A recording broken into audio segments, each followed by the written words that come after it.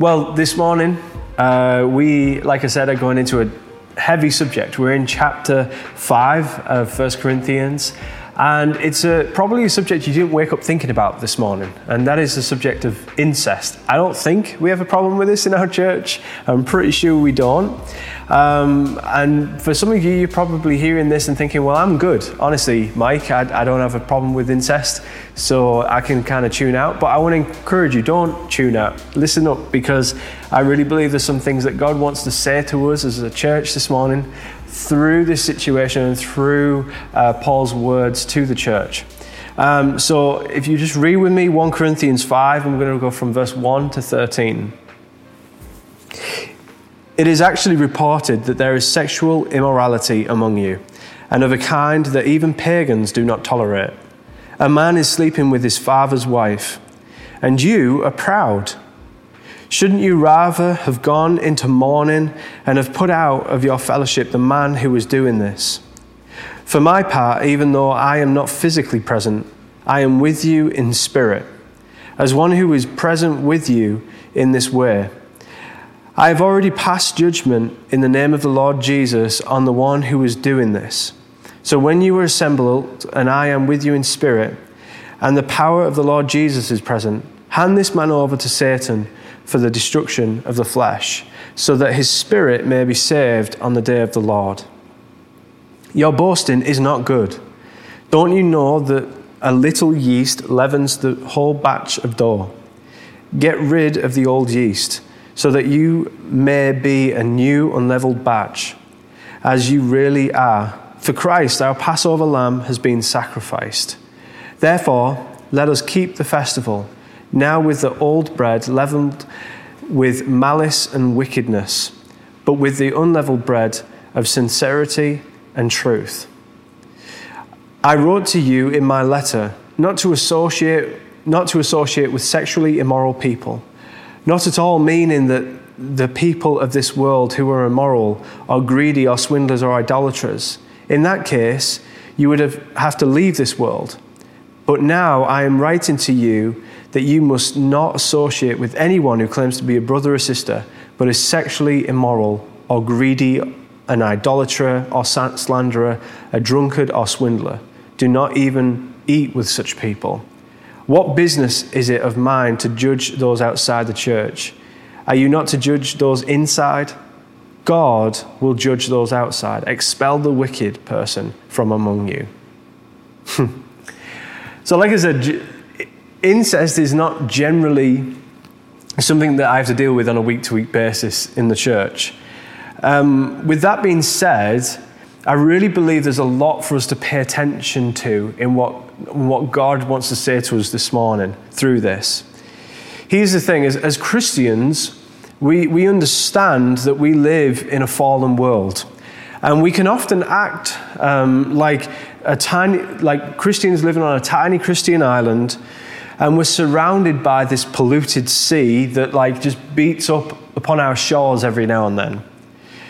And we can feel this constant strain and constantly feel torn between being in a world that's corrupted by sin and by being a fallen place, and actually not being influenced by it. And Jesus calls us to be just that. In John 17, he calls his disciples to be in the world but not part of it. In other words, we should not be insulated from the world. We should be insulated from the world and moral corruption, but we shouldn't be isolated from the people in it. And I think anyone who follows Jesus can understand what it is I'm talking about here, this tug of war that happens inside of ourselves as we're trying to be in the world and to run away from the things that the world's influence, but also we're trying not to fall into that influence. And what happens as a result of this tension is that we either see Christians kind of go from one extreme to the other. So they'll either be in this extreme Christian bubble that they create, where they have this mindset of, I'm going to look after me and what's mine. And, those guys go to live in the mountains and isolate themselves from the world. Or, on the other hand, we see far too many believers who just go with the flow, who don't really care about the lifestyle that's put out towards them in Scripture. You know, in the UK, there's this really popular comedy show called The Vicar of Dibley. And in it, it's all about a woman who's leading a church. And she's a vicar, she leads a Church of England church. And in this one episode that happens, there's this moment where she meets a man who from the village, and she falls like head over heels for him. And she spends a whole weekend sleeping with him in the vicarage, right? Like, and having sexual relationships with him. And at the end of this episode, this man kind of goes off her and decides to leave, and everybody's like, hey ho, let's look after the vicar, right? And look, this TV program, it's not made by Christians or for Christians. It's a comedy, and it's done in a very fun way. There's all these romantic walks that go wrong, and there's all different types of things that happen this episode that make it quite funny to watch. But at the same time, the truth is that it makes me sad to watch it. Because actually there's a lot of truth in that episode of how people perceive or experience Christians in their life. And that is that they experience Christians who go to church, who claim to be Christians, and generally, in their hearts, they genuinely believe that Jesus is the Son of God, and they genuinely want to follow him. But the truth is when week to week, their lives don't really look any different from those around them who are part of the world. And here in the letter to the Corinthians, Paul is addressing a member of the church who has done just that. He has slipped way over the edge. He's chosen to ignore the teachings of Scripture. And Paul not only rebukes the sin of this man and him in his sin, but also he rebukes the church and how tolerant they are towards him as he continues to sin. So it's a big subject. So I'm just going to look at 3 things that I've pulled out that I think are really unique to this sin and things that we need to be aware of for our day to day. So what does this mean for us today? The first thing is that this sin that Paul is talking about with this man is well known. Paul says that it's actually reported to him in verse 1. It's been brought to him by somebody. And if you pick up a little bit on Paul's tone here, he's actually disgusted with what he's hearing. And the truth is that nobody should hear this kind of report from the church, from those who profess that they're following Jesus. Yet the troubling part for Paul is no doubt at this point he's thinking, you know, even for the church's reputation, that a new church, right, like its reputation in the Roman Empire, and he's thinking about the knock-on effects that this can have, these reports. And the truth is that this sin is being broadcast far and wide. It's not a secret sin. It's not concealed. It's not covered. It's not being covered up. No one's trying to hide it. It's just there in the open for everybody to see. And rather, it seems that Paul has easily found out what's happened. He's found out what's going on in this church. And we don't know. The truth is we don't know how he found it out. There's a few options. You read in chapter 1, Chloe's household, he could have heard it through them. In chapter 16, he talks about some men coming to see him and bringing reports. It could have been through them, or it could have been that this was just such a huge piece of gossip that it just spread throughout the churches and Paul heard it that way. So that's the first thing to say about this sin. It's a well-known sin. Everybody knows about it. The second thing that Paul points out very clearly is this is a revolting sin. It's disgusting. And he said, now don't hear what I'm not saying here, because I want to point this out before I get into this. I'm not saying that this sin is worse than other sins, and that's not what Paul is saying either. We all know that sin is sin. It's all bad. It's all a crime against God. There's some sins more acceptable and some that are less bad. Actually, what he's saying here, he's emphasizing that the kind of sin he's talking about here that's been reported, even the pagans wouldn't tolerate it. Even those who don't follow Jesus would not accept this as being okay. They would be shocked at the type of sexual immorality that's being tolerated within the church. And that's exactly what Paul's saying, that this sin that's being committed is just terrible. And what is this sin exactly? Well, a member of the church, presumably a young man, we don't know because he doesn't tell us, but presumably a young man, was engaged in a sexual relationship with his stepmother. And apparently, his father is still married to this woman, since Paul refers to her as a wife and not a widow. So we can take from that she's still married to his dad. And everyone outside of the church, even inside of the church, and even the culture of the day would have said that this is an incestuous relationship. It's not okay. It's really bad. This is essentially a son and a mother having regular sexual relations. And the last thing that I would say about the sin itself is that it's ongoing. It's an ongoing sin. To clarify, Paul's not expressing his surprise at this young adolescent who just fell head over heels for his new, young, beautiful mother-in-law, right? That's not what we're talking about here.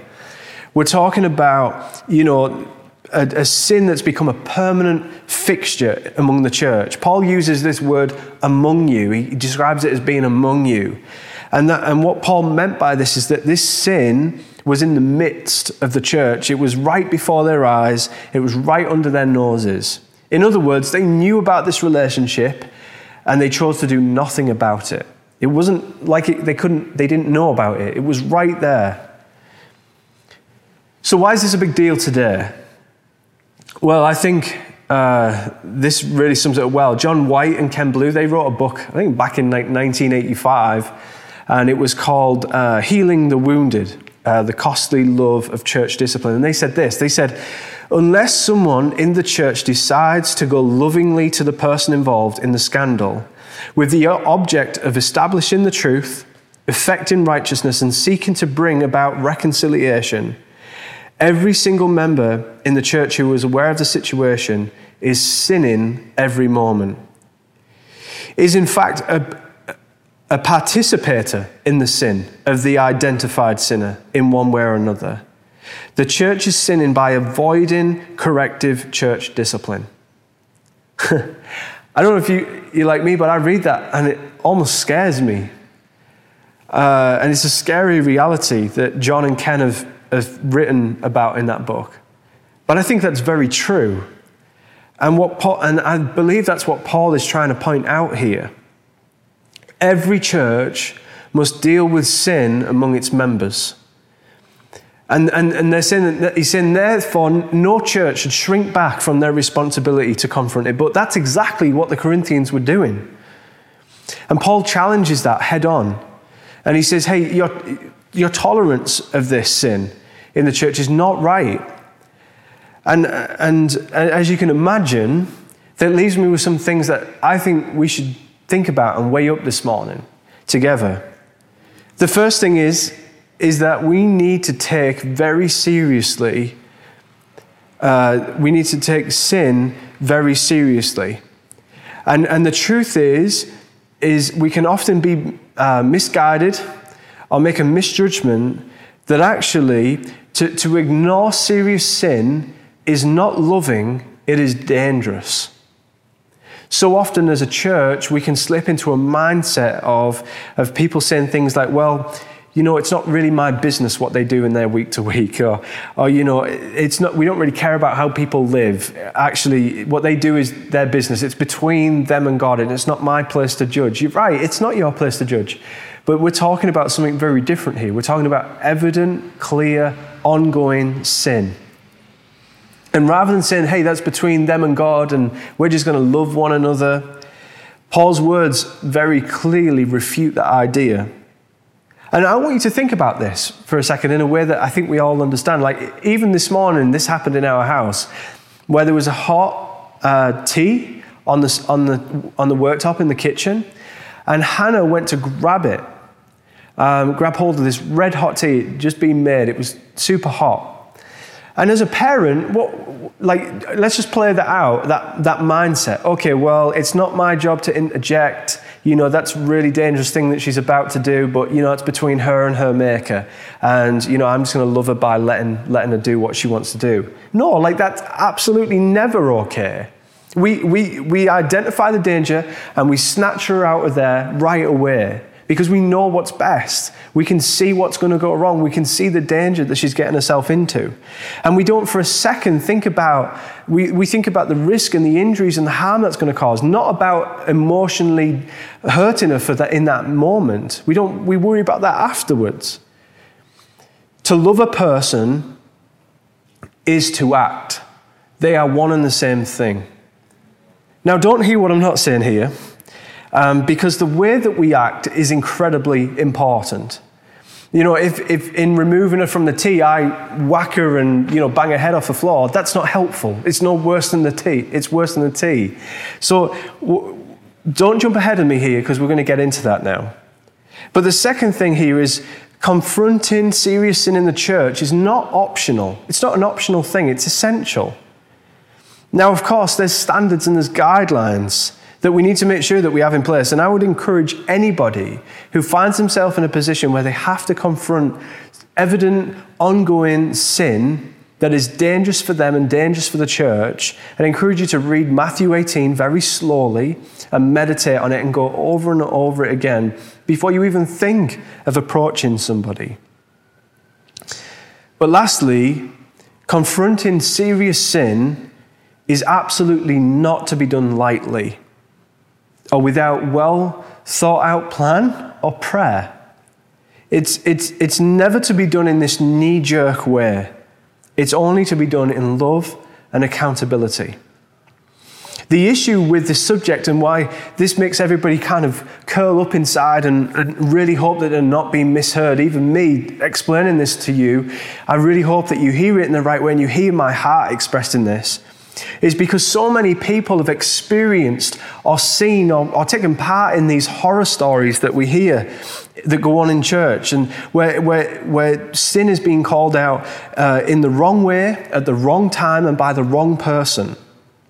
And I've seen it in my own time in the church, these self-proclaimed Christian bouncers who feel like it's their mission to snatch sinners, right, from churches and escort them out the door and rough them up enough so they don't want to come back. Let me say that is absolutely never okay. The purpose of discipline is never ever to humiliate, to infuriate, or to aggravate people who are trapped in a difficult position. The purpose is to urge them to see the error of their ways, to shepherd them back in love into a place of repentance and of fellowship with the other people in the church. I was having supper this week with Bob and Joanne.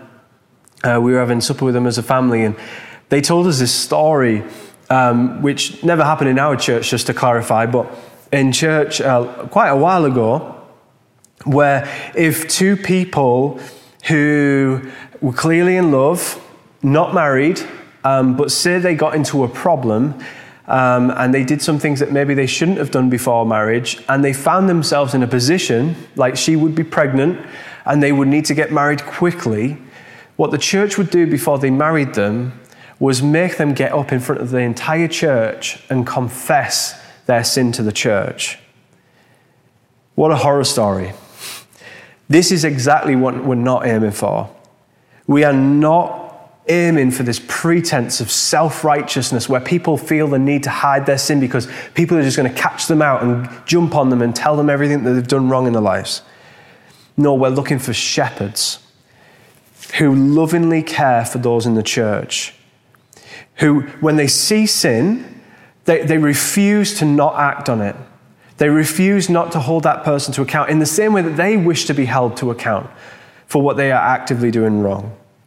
But they choose to deal with it, but in the right way, at the right time, and with the right attitude.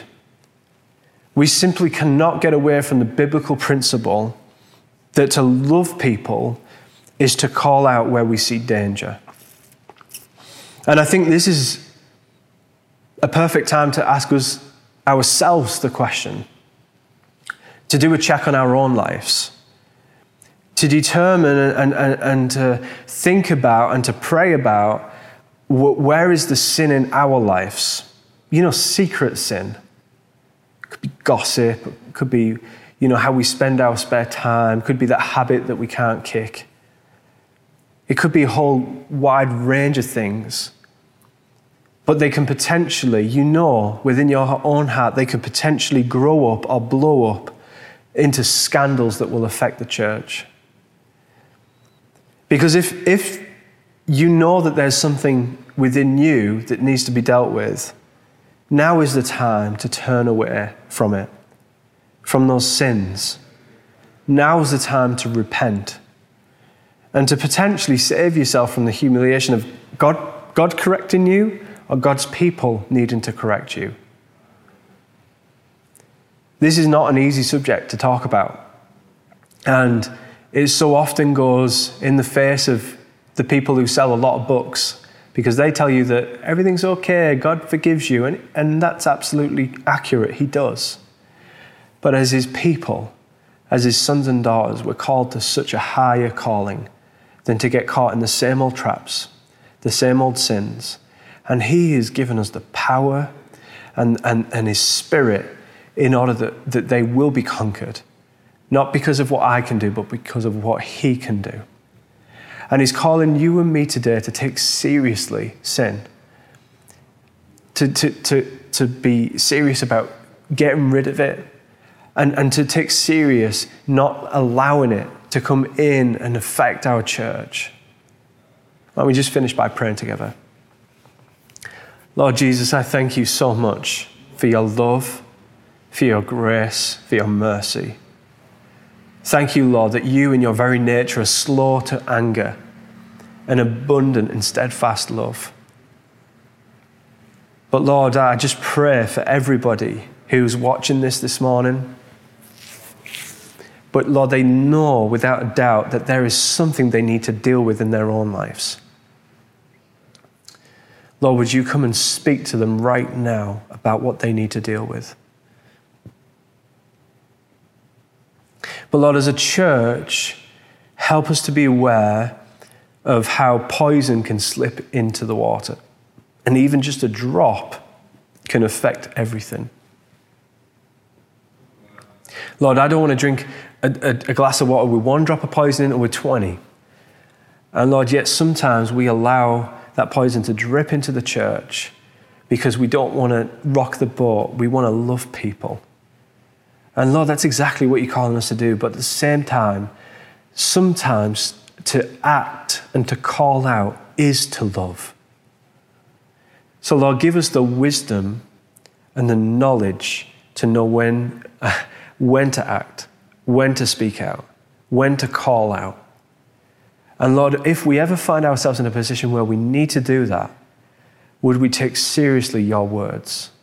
Would we seriously weigh up our own lives, our own sin, before we even dare approach one of Your sons or daughters?